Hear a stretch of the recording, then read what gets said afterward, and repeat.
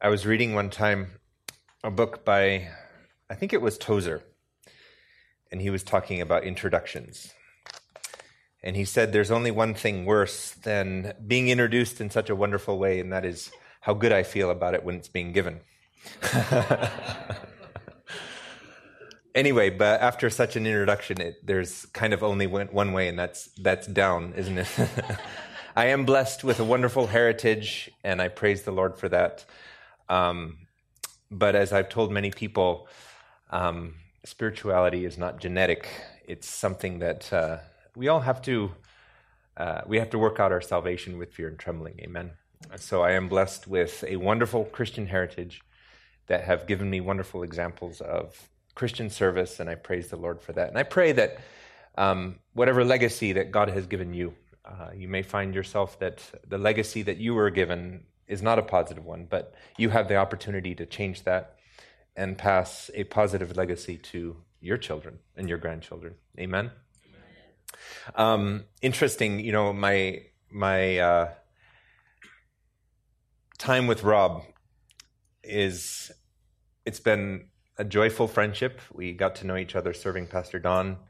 Not the easiest years of our lives, neither of ours, but certainly one of the most beneficial times of our lives. And so many of the lessons that I have that have kept me going certainly have been simply watching Pastor Don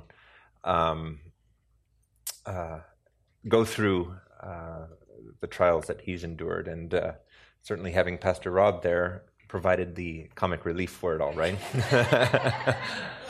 In fact, whenever, being in Africa for all these years, Pastor Rob would come at he didn't know it was, but critical times, and he certainly gave us that comic relief during times when life just felt kind of overwhelming. And so I praise the Lord for him. I praise the Lord for you and your prayers that you have been praying for us these years. One thing you might want to know is that when Pastor Rob was there last time, he got to know that in Uganda, the way they address the mayor is his worship. And he got it in his mind. He's like, I think I want to become mayor because that sounds like a really good title.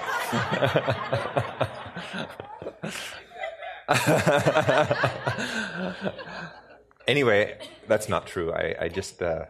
I do joke with him about that. I said, so from now on, do I have to call you your worship? Anyway, it's good to be here. And Pastor Rob gave a good general introduction of my background, and I won't spend time going back into that.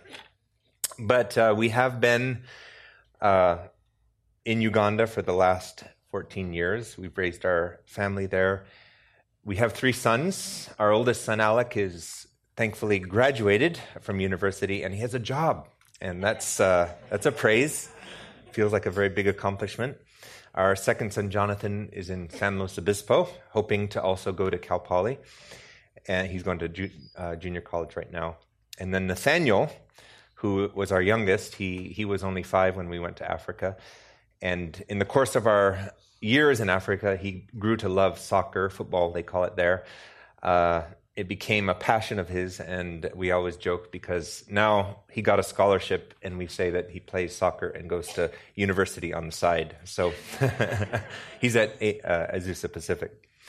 When Pastor Rob asked me to share, certainly it's a privilege. I would say we've been there, and we've come back again. And it certainly is appropriate to give a testimony as we have come back, to give a testimony of what God has been doing in our lives as we have ministered as missionaries for the last nearly 14 years. And not only to share the testimony, but to share a few of the many lessons. I would say we aren't the same people. When you serve as a missionary, especially in a community like that, you can't come away but be changed, but be different people. And I pray that we're better people. And if we are better people, it's certainly only because of the grace of God that allows us to be so. But God has impressed upon us a lot of lessons and that we have learned in the course of ministry, in the course of making mistakes, in the course of serving the Lord. And that's really what is on my heart to share with you this morning. In the book of Acts, chapter 14, beginning in verse 26, some verses that have been dear to me as a missionary over the past years when I was a missions pastor. But I was always impressed as Paul shares his talks about the end of his first missionary journey. He says, "From there they sailed to Antioch, where they had been commended to the grace of God for the work which they had completed. And when they gathered, they reported all that God had done with them, and that he had opened the doors of faith to the Gentiles." I don't know about Bilbo's journey to slay the dragon, but in July of 2004, our family was prayed for out of Calvary Chapel, San Jose, and we headed to Africa. And it is important for us, even as it was important for Paul to come back to the church in Antioch, as we are coming back and we are ending that chapter of our life, that we come back to the place that we began and we testify to what God has done.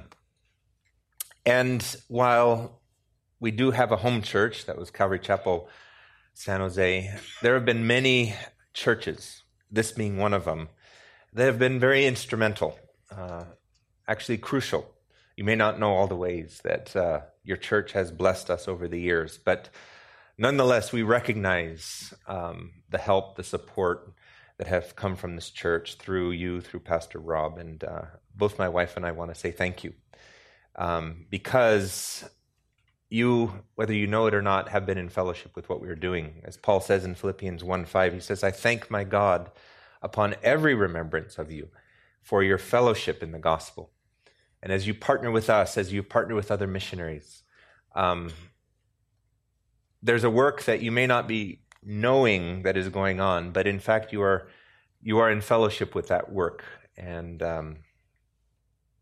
I believe there will be a reward that you will one day see, that a reward of people, a reward of souls that you will be blessed to have been a part in bringing to heaven.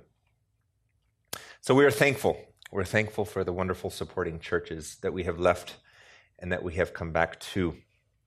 Several years ago, about 3 or 4 years ago, we began to feel the Lord prompting us to eventually come back to the United States. And this was through the circumstances that were going on in our lives and our families' lives, through counsel and wisdom of those that we consider to be our pastors. But nonetheless, we felt that our time in Africa was coming to an end, and we began that process of transitioning back to the United States. And obviously, this transition didn't have to do just with moving our belongings and ourselves back here, but turning the whole ministry over to national leadership. And over the course of years, obviously, the ministry was largely run but by a national leadership. But running a ministry that I wouldn't say it's complex, but it's very diverse and it requires a lot of oversight. Wasn't easy. It was a school. It has a medical ministry, a discipleship program, a farm. There was a lot going on. And so over the last 3 or 4 years, we've been going through that process. And it was about a year ago that we were here. And I remember as I was on the plane, it was December 31st of last year. And I remember just going back, and I admit I was overwhelmed with the task ahead of me, because I knew that in my 9 months we planned to be back here. And in my journal, I just began to write, okay, Lord, if you want me to do this, these are all the things that we need to have done. And it was recently when we were leaving, and I just went back through my journal, and I just looked at all these things that I had written down.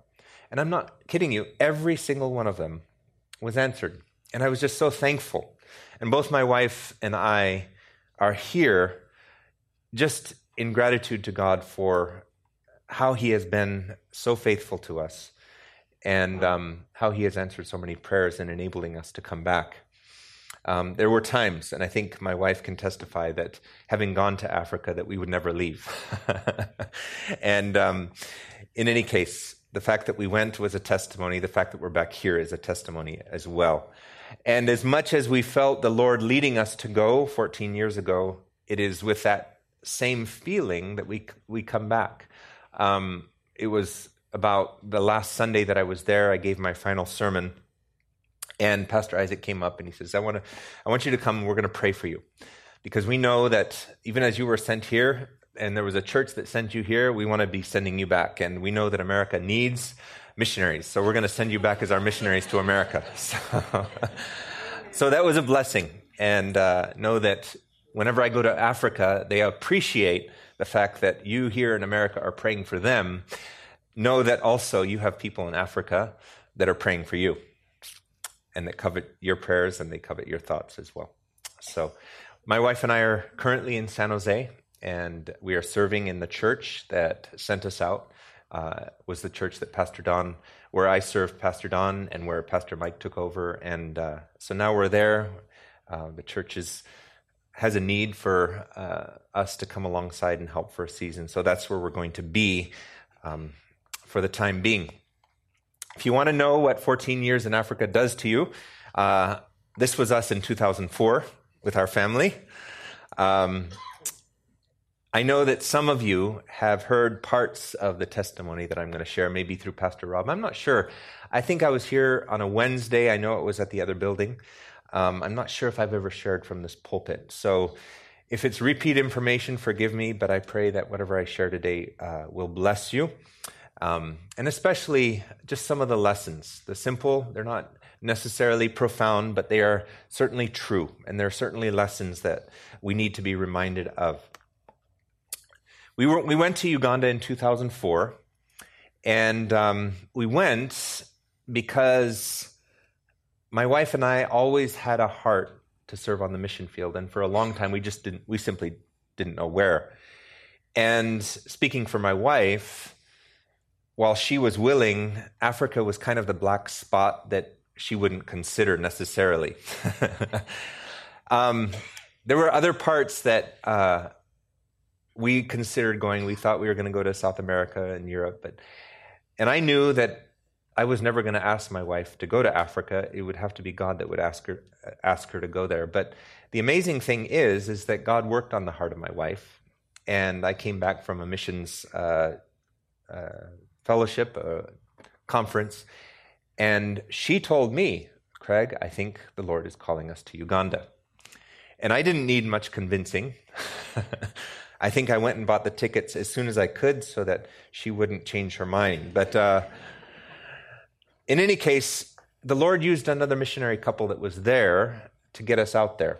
We were going to go to northern Uganda. We were going to serve alongside and do some projects. And God uses interesting turns of events in our lives for his purposes. And one of these was the fact that we got to Uganda. We had, as Pastor Rob said, we sold our house. We pretty much dissolved our life in America, and we head there and we get there. And literally the first day, the missionaries that we went to serve told us we're leaving the mission field. And we were left a little bit bewildered. But we weren't, I would say, shaken. We knew, you know what, Lord, you got us here for a reason. And so we know we're supposed to be here. We just don't know exactly what we're supposed to do. And so while I would never recommend for a missionary to do that to another missionary, I am certainly thankful to that couple because God used them to get us on the mission field.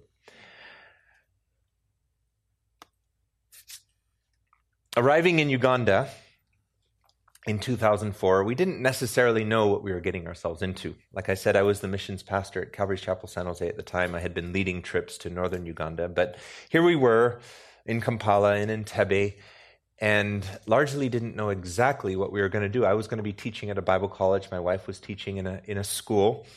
But as we became immersed, we began to see what Uganda was like. And we were confronted by a nation and a people that, due to 30 years of upheaval, of war, of terror, of disease, you know that you've heard of Idi Amin. Obviously, that whole saga happened there. You've heard of the LRA, that happened there. You've heard of HIV/AIDS, that started there. The Zika virus, which I don't know if have you heard of Zika virus? That forest is about 15 kilometers from Entebbe. So a lot of the problem that we hear about and makes us fear Africa, a lot of it is stuff that has started right in that area. And that's what we were confronted with. And we were confronted by what a society looks like having gone through that. In the midst of that, as we were praying about what God was going to have us do, God led us to buy a piece of land. And I wasn't really interested in buying a piece of land. I was, at that time, a typical young Calvary Chapel pastor, and what you see here is kind of what I envisioned as the ministry I wanted to do. A nice clean room, nice lights, a sound system that works. Nonetheless, as we were pursuing what God wanted for us, He was leading us to buy not only a piece of land, but it was a garbage dump. It was a place that was on the edge of town that was very expensive, and there was nothing in me that really wanted to do it. And it actually took me 2 years to come to the place where I gave in, and I said, okay, God, if this is what you want us to do.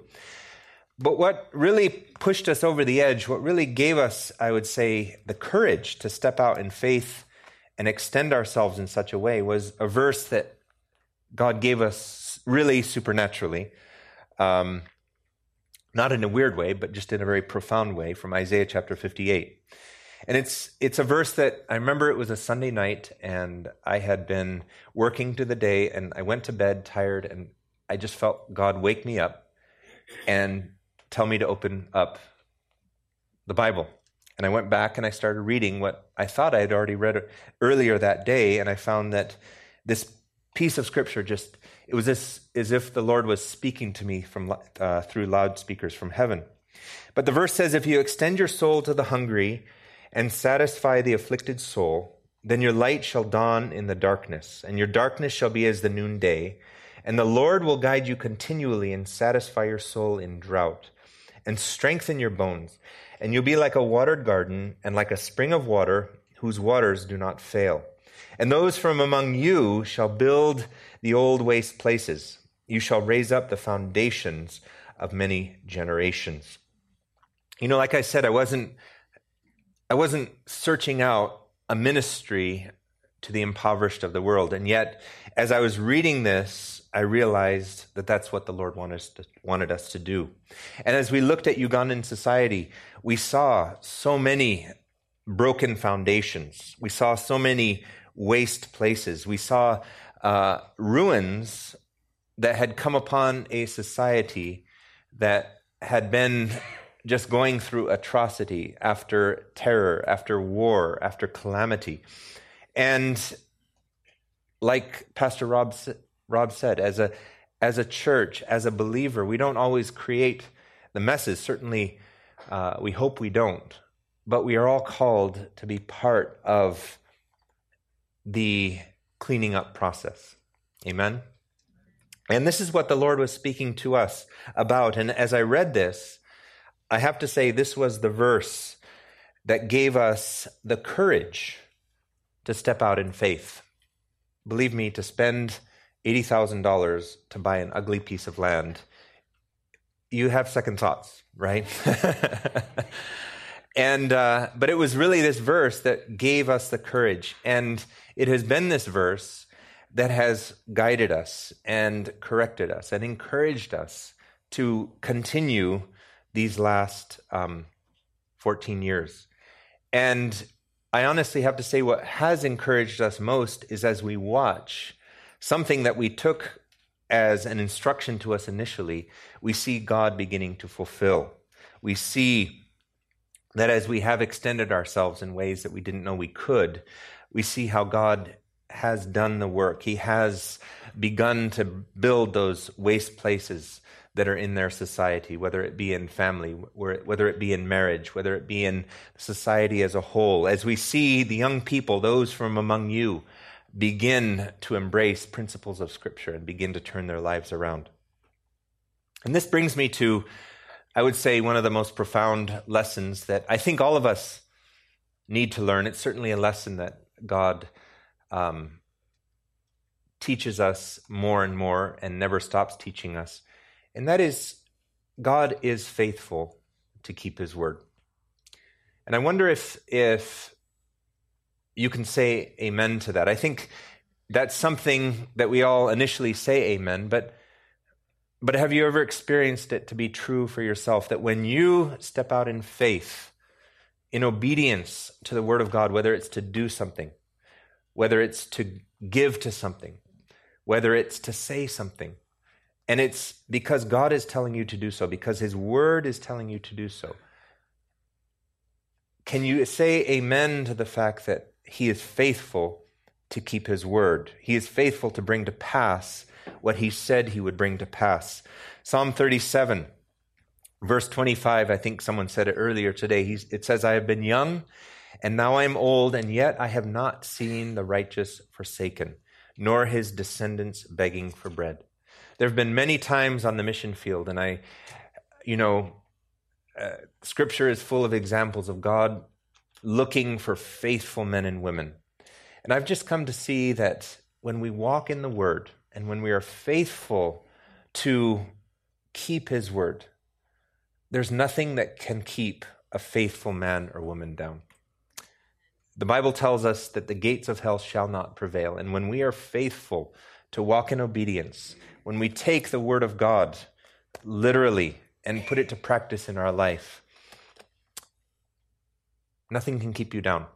God will see you through, because as your faith, it's God who is in you that will keep you. Amen. Psalm 34 is another wonderful scripture, and it's a psalm of David.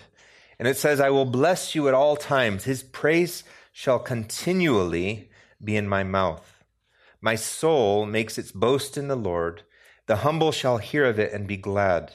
O magnify the Lord with me, and let us exalt his name together. I sought the Lord, he heard me. He delivered me from my fears. Verse 6 says, the poor man cried out, and the Lord heard him and saved him from his trouble. Verse 7, the angel of the Lord encamps around those who fear him. Taste and see, verse 8, one of my favorite verses. Oh, taste and see that the Lord is good, and blessed is the man who trusts in him. I would just encourage you, if you are young in the faith, and you are wondering about what this whole Christian life experience is, and you're wondering whether God can come through for you. 14 years later of being on the mission field, I can tell you he will. You can't outgive God. You can't outserve. You can't go where he won't go ahead of you. And I would just encourage you to see that, to desire to see that truth worked out in your own life. Well, from very humble beginnings on that garbage dump, we set up some tents. And it took us about 2 months of just cleaning and burning and digging. Have you ever tried to clean a garbage dump that's been there for a long time? It was a lot of work. And certainly there were a lot of onlookers, very curious what we were doing. We were white people, and in a very Ugandan society, not a lot of those children had never seen white people, amazingly. And so everyone was very curious, what are these people doing? But we planted a church there, and we began the ministry there. And, I don't necessarily know what the stresses that a pastor here in the United States has, but one of my biggest stresses was on Saturday nights, because I would literally wonder, is the tent going to be there in the morning? Such were the storms that could come, and literally 5 or 6 times our tents would be blown away. And in Ugandan society, everything that happens has a spiritual meaning. And so when you come to church and the church is not there, of course that has a spiritual context to it. And they begin to question, well, are you guys really the truth? Is this, are you sticking around? But I began ministering there with a few of the young men that God had put before me in Bible school. And we began ministering the word, and we began praying. And as we saw the immense need that was around us, remember, we're in one of the poorest parts of Entebbe.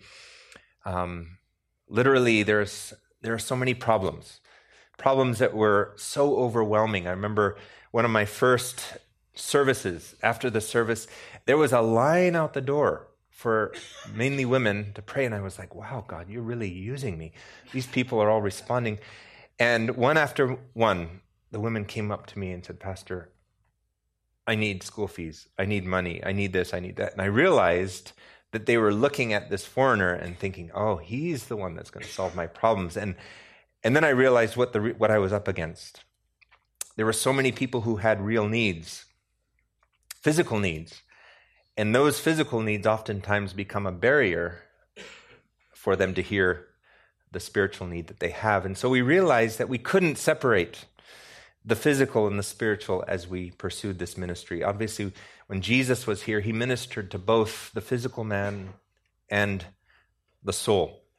And so prayerfully, we began to pursue seeing practical ministries grow and begin within the church. About the second year, about 2.5 years after we begun the church, the Lord had provided money for us to build a church, and we were thrilled, believe me. It wasn't even finished, and we were thrilled just to be under a roof that wouldn't be blown away by the wind. But it was at that dedication service, and it was definitely a celebration. A lot of the locals finally took us seriously when we had a building. For the 2.5 years that we were there, we were in a tent. It was a temporary building. They thought, these people, they're not serious. But when we had a building, finally people started to take us seriously. In any case, we're there, and I'm sharing just what I see the Lord doing. The amazing story of God prompting someone to buy a garbage dump, and then realizing that God is going to use that as an illustration of what he wants to do in all of our hearts. You know, our hearts are all, in a sense, like a garbage dump that he needs to come to, he needs to redeem. And so I was sharing this story, and the city councilman, who we invited to be a part of the ceremony, got up after me. And it was then that I found out the deeper truth of this place that we were on. And he said, Pastor Craig, that's a wonderful story that you're sharing about the garbage dump, and I appreciate that. But he said, I want you to know what this land used to be. And he says, I grew up in this area during the time of Idi Amin. And this place was the bush. It was the back part of Entebbe. It was a place not many people frequented. And it was the place where Idi Amin would bring people, and he would use it as a killing field. And I was just, I remember if my jaw didn't drop open, I don't know, but I was just stunned, because I remember the whole process and me struggling and not wanting to do this. And yet, of all the places God would lead us to buy, it was not only a garbage dump, which was ugly, which people feared. Women certainly would fear to go there for fear of being accosted or raped. It was a killing field, a place where people's lives were brutally taken. That's the place that God wanted to choose to be the place where a church would be planted. And you know, this wasn't lost on them. All these people knew it.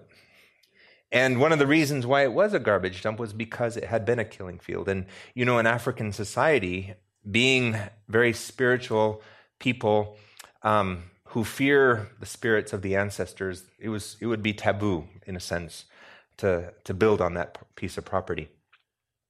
And it was then that I came to realize the significance of what God was doing. And, you know, that brings me to maybe one of the second point that I guess God has impacted me with, and that is, you can't make up God's stories, can you?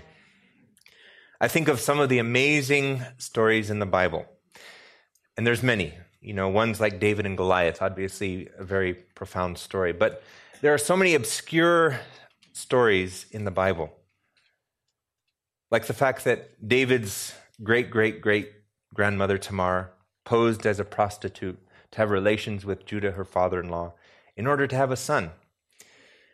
And somehow God would redeem that sordid story, and he would not even think it shameful to include both Judah and Tamar to eventually be ancestors to Jesus himself. You can't make up the stories that God has woven into his scriptures. And in this case, in our church, in a culture so ruled by fear, especially of curses and ancestral spirits and demonic activity, while they acknowledge God, one of the amazing things about ministering in Africa is it's the easiest thing in the world to go up and start a conversation about God. Much different than here. Here you have to spend 2 or 3 days just convincing someone that there is a God, if you can do it. There, you can just bypass that whole part of the conversation. You go straight to God. But the question is, okay, which God?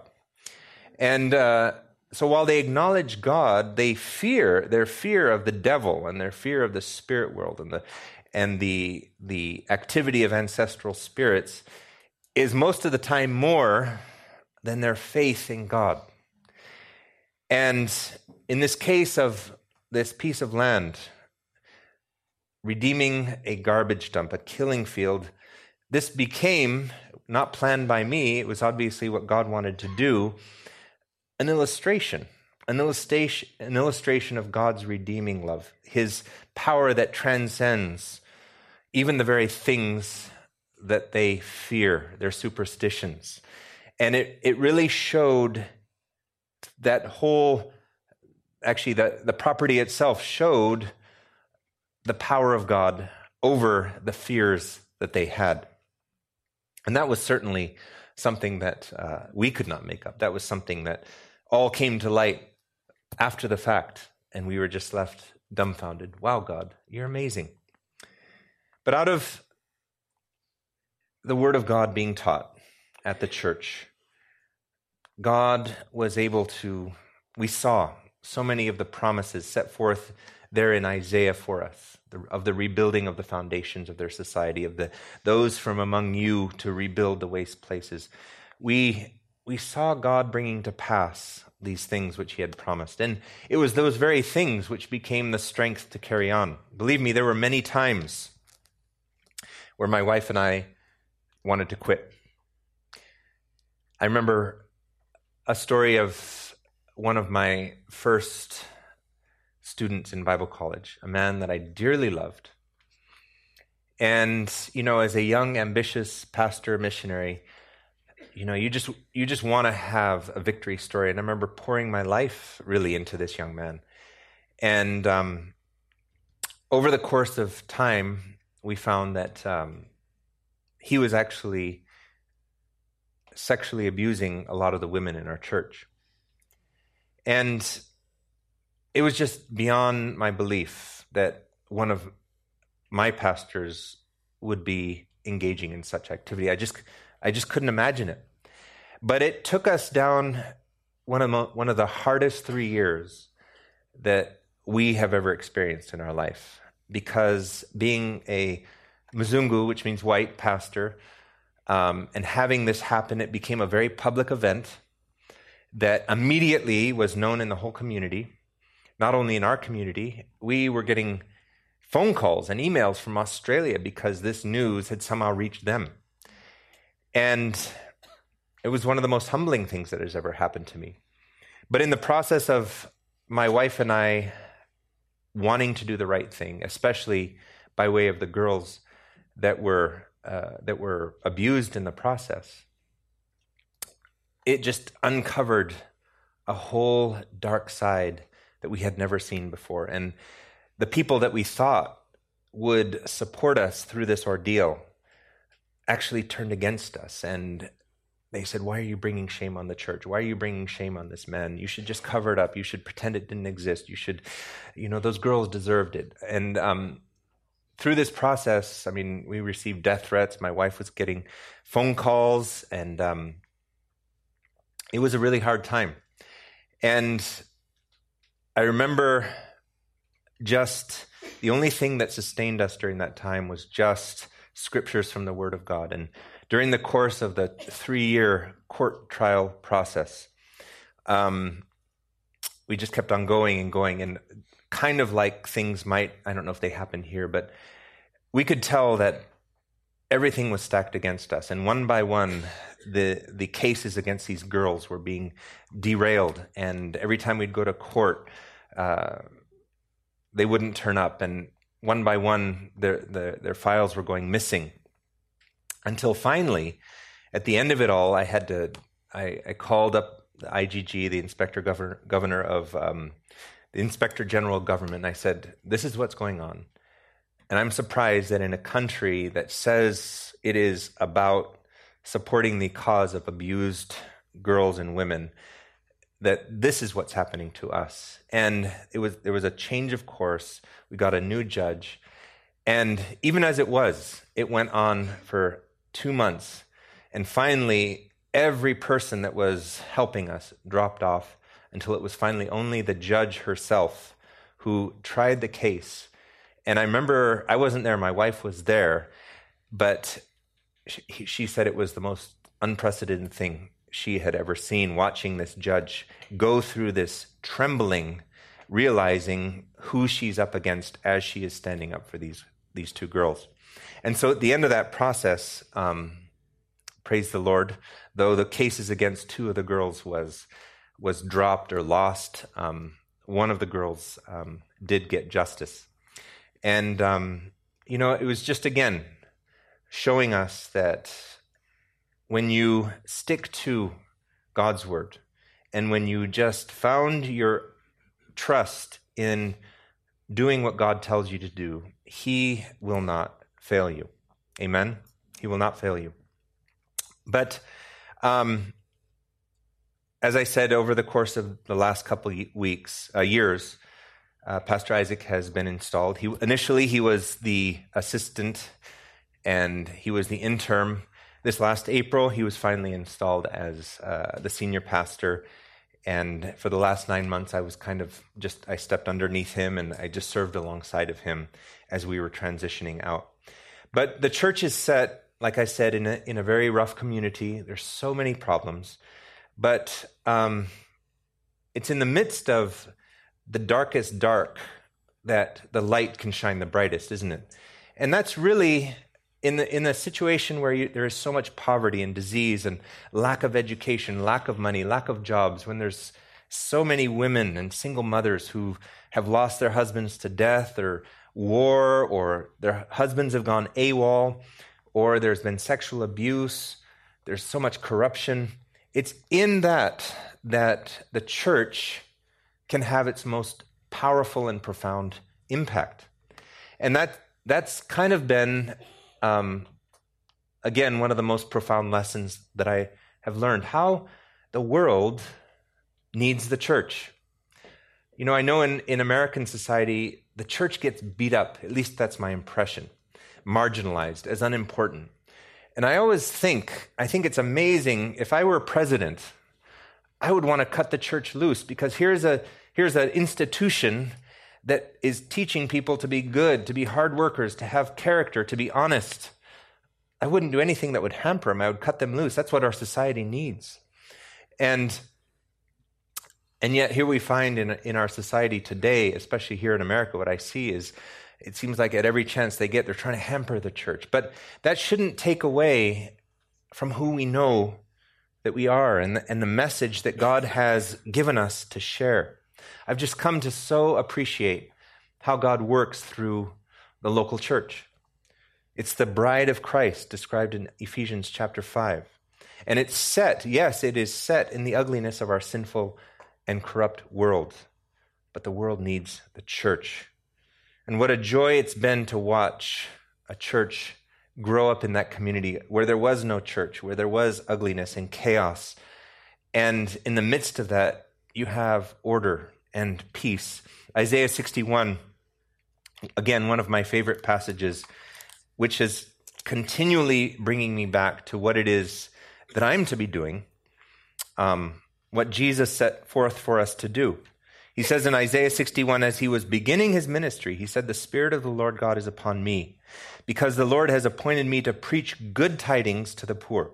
He has sent me to heal the brokenhearted, to proclaim liberty to the captives and the opening of the prison to those who are bound, to proclaim the acceptable year of the Lord, the day of vengeance of our God, to comfort those who mourn, to console those who mourn in Zion, to give them beauty for ashes, joy for mourning, praise for the spirit of heaviness, that they might be called trees of righteousness, the planting of the Lord, that he may be glorified. This was the mandate, or this is what the prophetic utterance of Jesus as he began his ministry.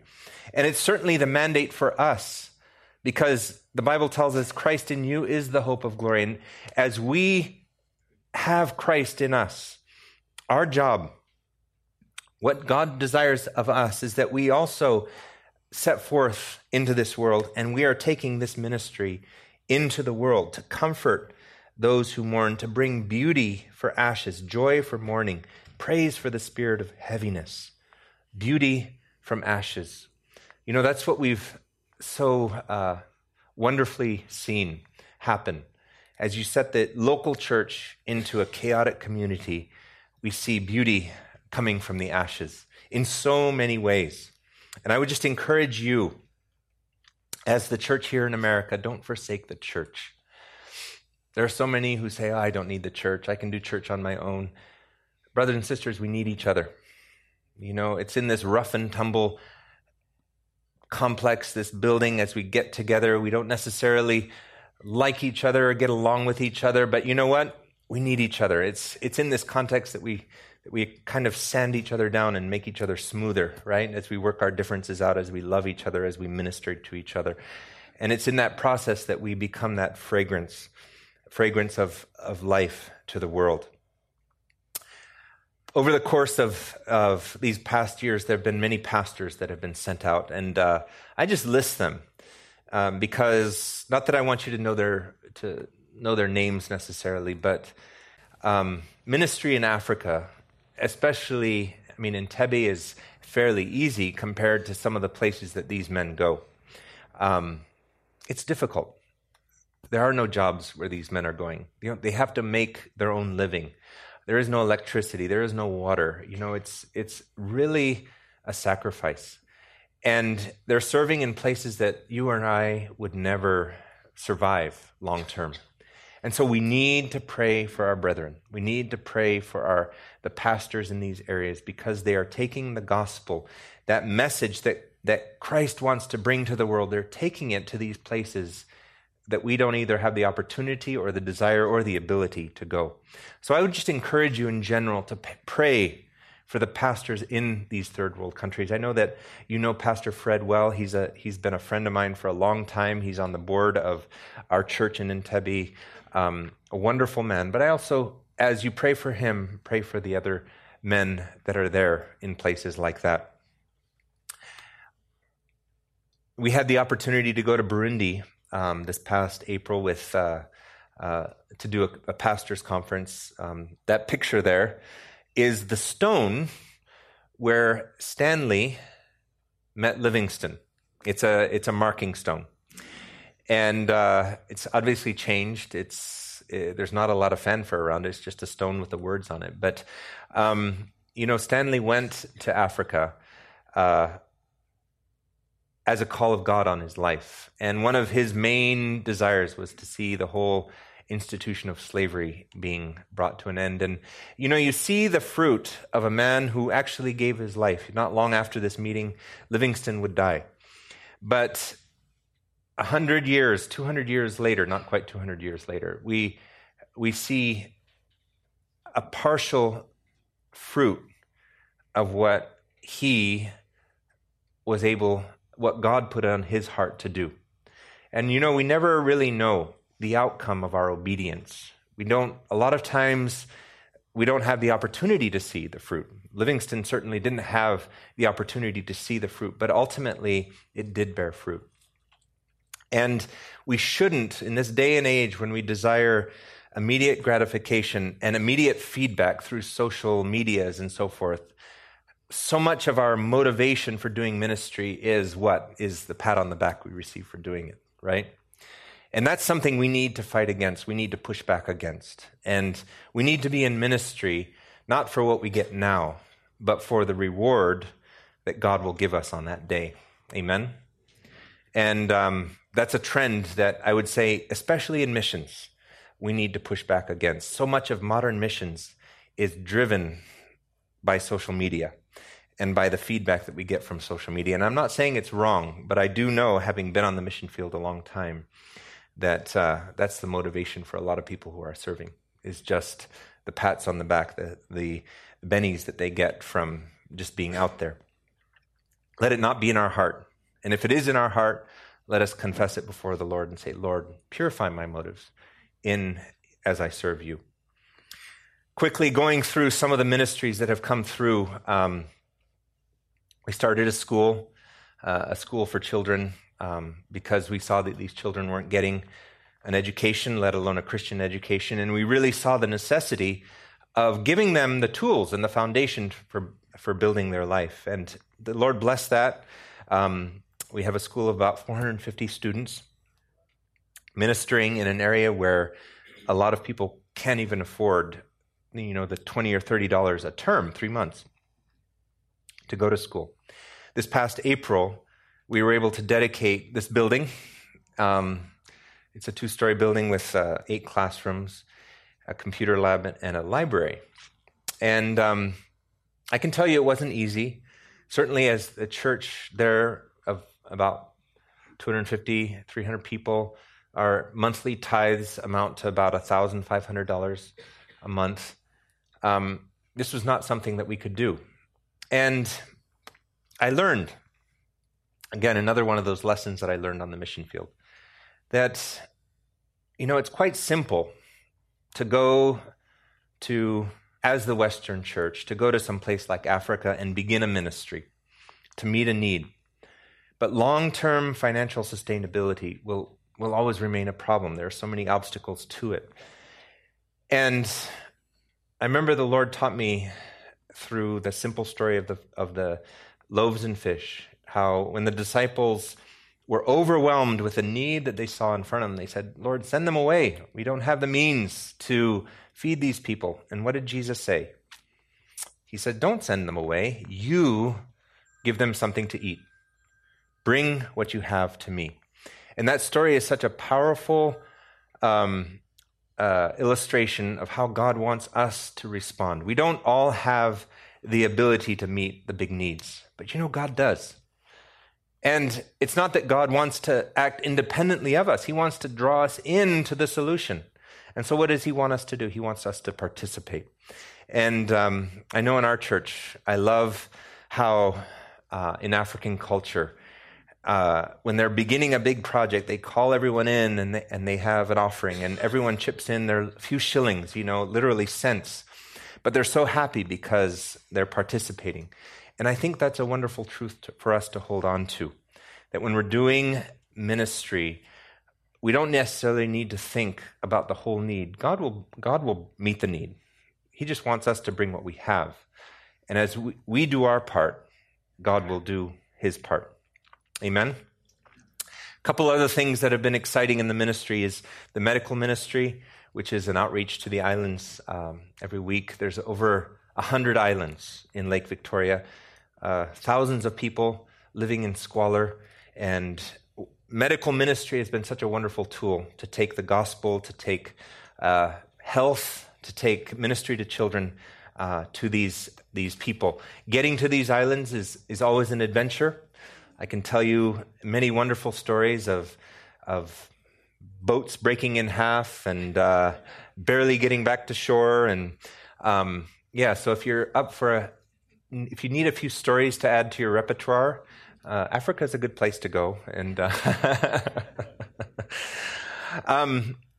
along with the medical ministry, we started a vocational training school in a farm.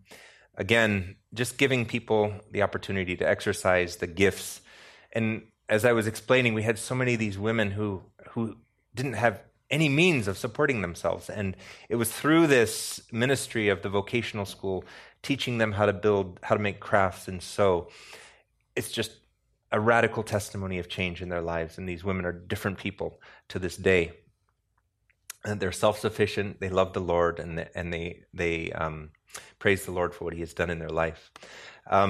We at the farm, I share this with you because, it'll come up, but we've built a guest house, and a lot of the teams that go to Entebbe actually stay here in these structures, which the church also uses as a way of earning income. One of the last things that we did was, before we left, was we finally got our cafe going.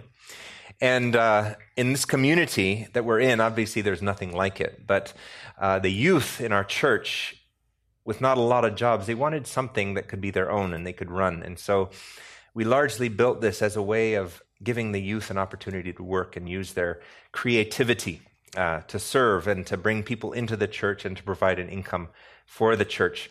And I didn't actually have an opportunity to see it when it was done, but I was involved in building it. But they just had the grand opening about 3 weeks ago, and I'm looking forward to going back in January and just to see how God is using that little spot in this corner of Entebbe to do ministry.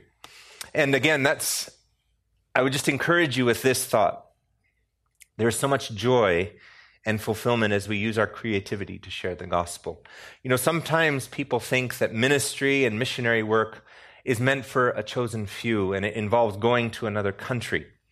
Ephesians chapter 2, verse 10 says, "We are His workmanship, created in Christ Jesus for good works, which He created beforehand, that we should walk in them."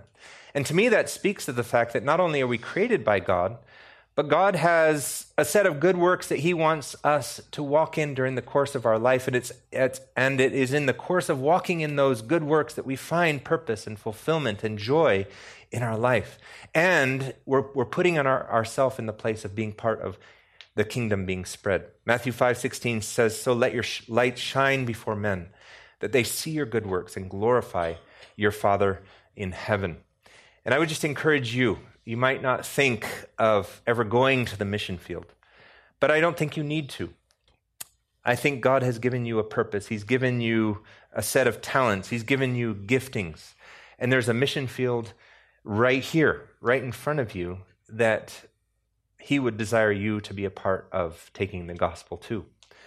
You know, let us not minimize the vocation that we have. That vocation is a tool that God has given you to take the gospel into a place that Pastor Rob or no other pastor can go. And when you think of it in those terms, all of a sudden, every vocation, every walk of life, every community, it has a purpose. Amen? None of us can walk out of these doors and say, "I guess I don't know what I'm going to do with my life." Well, where are you right now? What is it that you do? The gospel needs to go in there. Use your job, use your vocation as the means to get you to a place where not many other people can go. One of the most, and I'm about to close, but one of the most significant things that we have done over the years in Uganda has been ministering to the kids. Uganda had one of the highest birth rates in the world, 6.2 children per woman. 52% of the population is under age 15. Lots of children, lots of souls that Christ loves. And I remember when we first began the ministry, we realized these kids need Jesus. And so we started a kids club, one of the first Sundays there. And that kids club has been going on for the last 14 years. And every single Saturday, about between 200 and 500 kids come to our property for kids club. And these kids, which we've known since they were just 3 or 4 feet high, you know, a lot of them have gone through university. They've gotten married. They've embraced the Word of God. They're living by its truth, and now they're back in the church. And they are the ones from among us that are rebuilding the waste places. It's those young people, as they're working and marrying, that are transforming that society that is there. Along with the Kids Club, which Pottersfield Ministry has come alongside and helped us run, is the Ignite program.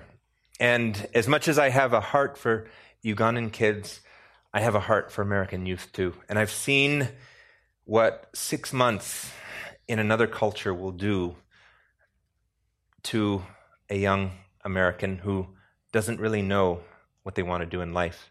And I think that what Pottersfield is doing with their Ignite program is wonderful. It has transformed the kids that have come and served with us in Entebbe. They'll do a lot of interesting things, wear interesting clothes, live in interesting places, and I know that if any of you have children that are interested in participating in that, I would encourage it. Between high school and college, before they've made the big decisions in their life about what they're going to do, spend a year serving the Lord and let the Lord work on their mind and heart and maybe give them direction about the future course of their life. And that brings me to my last lesson, and that is that there is an unreached people group with every new generation. Many people say that America is a Christian nation, but honestly, I think we've largely lost our young generation, and we need to reach out to the generation that is this young generation that is around us. Isaiah 54 verse 13 says, "All your children shall be taught by the Lord, and great shall be their peace." The last day that I was there, and I'll end with this. Actually, the reason that we left when we did, it was September 30th. It was a Saturday, and it was to conduct a wedding. And it was these two dear people, Daniel on the left there, Jane in the middle. And Jane was a girl that grew up in a very difficult circumstance. But I remember her. She came to Bible school very early on. She was one of my students. She followed us to Entebbe, and ever since then, she's just been one of the most faithful workers. And I remember when she came to me and said, "Pastor, I think I found the person God wants me to marry." And she brought Daniel with him. Daniel was one of the young men that served along with us. And I just so loved what I saw, because here were two young people that did not have a good legacy given to them. The examples that were given to them by their parents were largely destructive, certainly not helpful. But these two young people wanted to do it right. They wanted to do marriage right. And their process of getting married took 3 years, because they had to convince both sides of the family. They had to walk through this very difficult process of getting introduced and getting everyone's approval and finally getting married. So it was certainly a joyful day, but it represents so much of what I see God is doing there today. God has brought his word into a society that had either not known his word or had forgotten his word, and that had become broken down as a result. And God is transforming them. Romans tells us, "Be transformed by the renewing of your mind," and it's so true. God's word implanted in our mind and heart will bring transformation, and that's what we as a church, what we are called to. And I pray, brothers and sisters, that we who have this treasure of Jesus Christ, this treasure of the gospel message, that we would not be ashamed of this beautiful thing that we hold.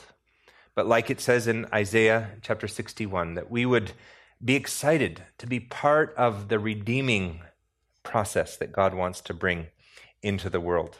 Amen? Amen. God bless you. Thank you for allowing me to come and share.